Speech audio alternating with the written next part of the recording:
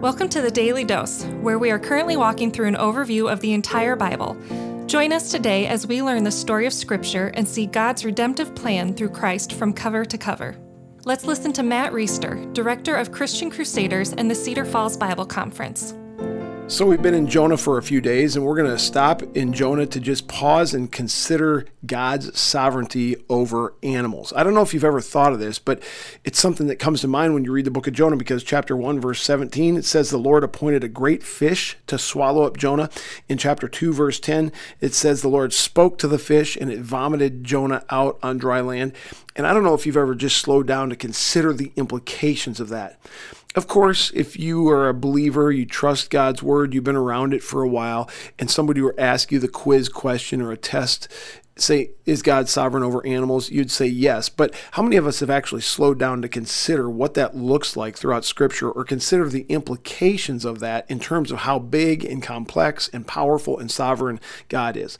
And I want to continue to increase my awe and understanding of who God is, how big He is, how strong, powerful, mighty, and sovereign He is. I want to help others to come to that conclusion as well. I want to help my kids believe in an ever bigger God, because in this life we're never going to fully understand the breadth, the power, the bigness of God, but we can grow in that. And that's kind of what this devotion is going to be about today. So I thought we'd take a survey through Scripture of other instances where God is sovereign over animals, and then I'll say a couple things right at the end, and that will be done.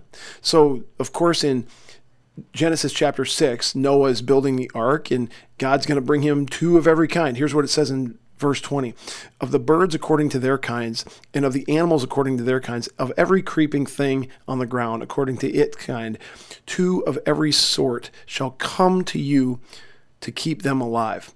So these animals that are just running around the earth are going to just come to Noah at the appointed time, because God sovereignly directs them. That is incredible to me. This is chapter 9 of Genesis, and the flood is over. They've landed on dry land.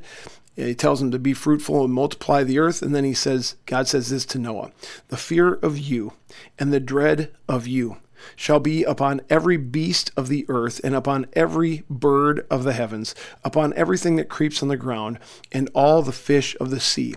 Into your hand they are delivered. So God is supernaturally at this point doing something that's going to make animals fearful of Noah, probably fearful of all of mankind. He's just kind of specifying the created order. And that's because he actively does something in animals sovereignly. You think about God being sovereign over all the humans, 8 billion of us or whatever it is on the earth right now. And then you add animals to that, and we're talking about a massive, massive, massive God who, being all-knowing, takes on a whole new understanding when you consider this. Here we've got the plagues in Exodus, and there's a plague of frogs, a plague of gnats, a plague of flies, later on a plague of locusts, and there are several times where locusts are sent as a punishment or a judgment to Israel, to other people, and God is sovereign over even these small, tiny creatures, flies, gnats, locusts. Check this out in chapter 8 of Exodus, verse 21 and following. He says, or else if you not let my people go, talking to Pharaoh, behold, I will send swarms of flies to you and your servants and your people and into your houses, and the houses of the Egyptians shall be filled with swarms of flies, and also the ground on which they stand. But on that day, check this out, on that day I will set apart the land of Goshen, where my people dwell, so that no swarms of flies shall be there, that you may know that I am the Lord in the midst of the earth. In other words, God is going to sovereignly direct the flies to go to Egypt as part of this plague. But when you get to the land of Goshen, it's almost like there's going to be a no-fly zone. Pardon the pun, right? A no-fly zone. There's going to be no flies in Goshen. Now, how is that possible? It's only possible because God is sovereign over flies. Think of the millions and millions of flies that must have been part of that plague. And God is sovereignly directing them to not go to Goshen, but to go to Egypt. Amazing. Now we're going to be in Numbers chapter 22. There's a dude named Balaam. He has a donkey. The donkey sees an angel in the road that Balaam doesn't see, and God's trying to get his attention. Verse 28, the Lord opened the mouth of the donkey, and she said to Balaam, what have I done to you, that you have struck me these 3 times? By the way, Many of these passages we did daily dose devotions on, so you can go back and check those out if you're curious for more. This is another amazing passage in 1 Samuel chapter 6. The Ark of the Covenant has been captured by the Philistines, and it is being sent back to Israel. How does it get sent back to Israel? Well, God commands them to put 2 cows on a cart and put the ark on the cart and then send the cows off, and they'll get there. This is chapter 6, verse 10. The men did so. They took 2 milk cows. They yoked them to the cart and shut their calves up at home. And they put the ark of the Lord on the cart. And the cows went straight in the direction of Beth Shemesh along the highway, lowing as they went. They turned neither to the right nor to the left. The cart came into the field of Joshua at Beth Shemesh and stopped there. So God sovereignly directs these cows. Remarkable. Elijah's a prophet of God. How is he going to get fed?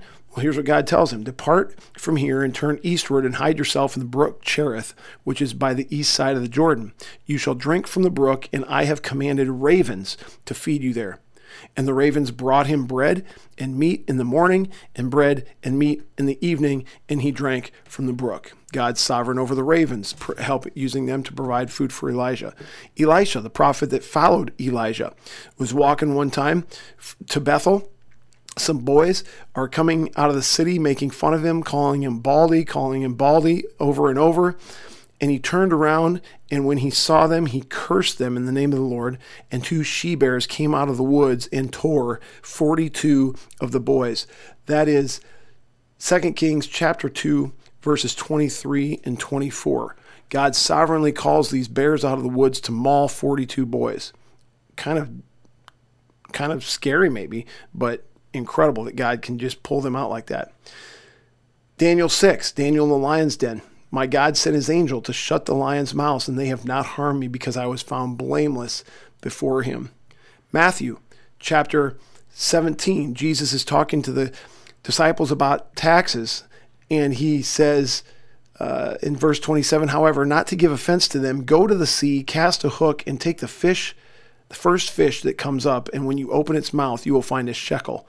So he finds the tax, directs this fish to have a shekel in his mouth, directs that fish to be the one that's caught, and that's how they pay the tax. There are other instances, of course, but you remember Jesus calling his first disciples in Luke chapter 5. He tells them to put the net on the other side, and they have a huge catch of fish.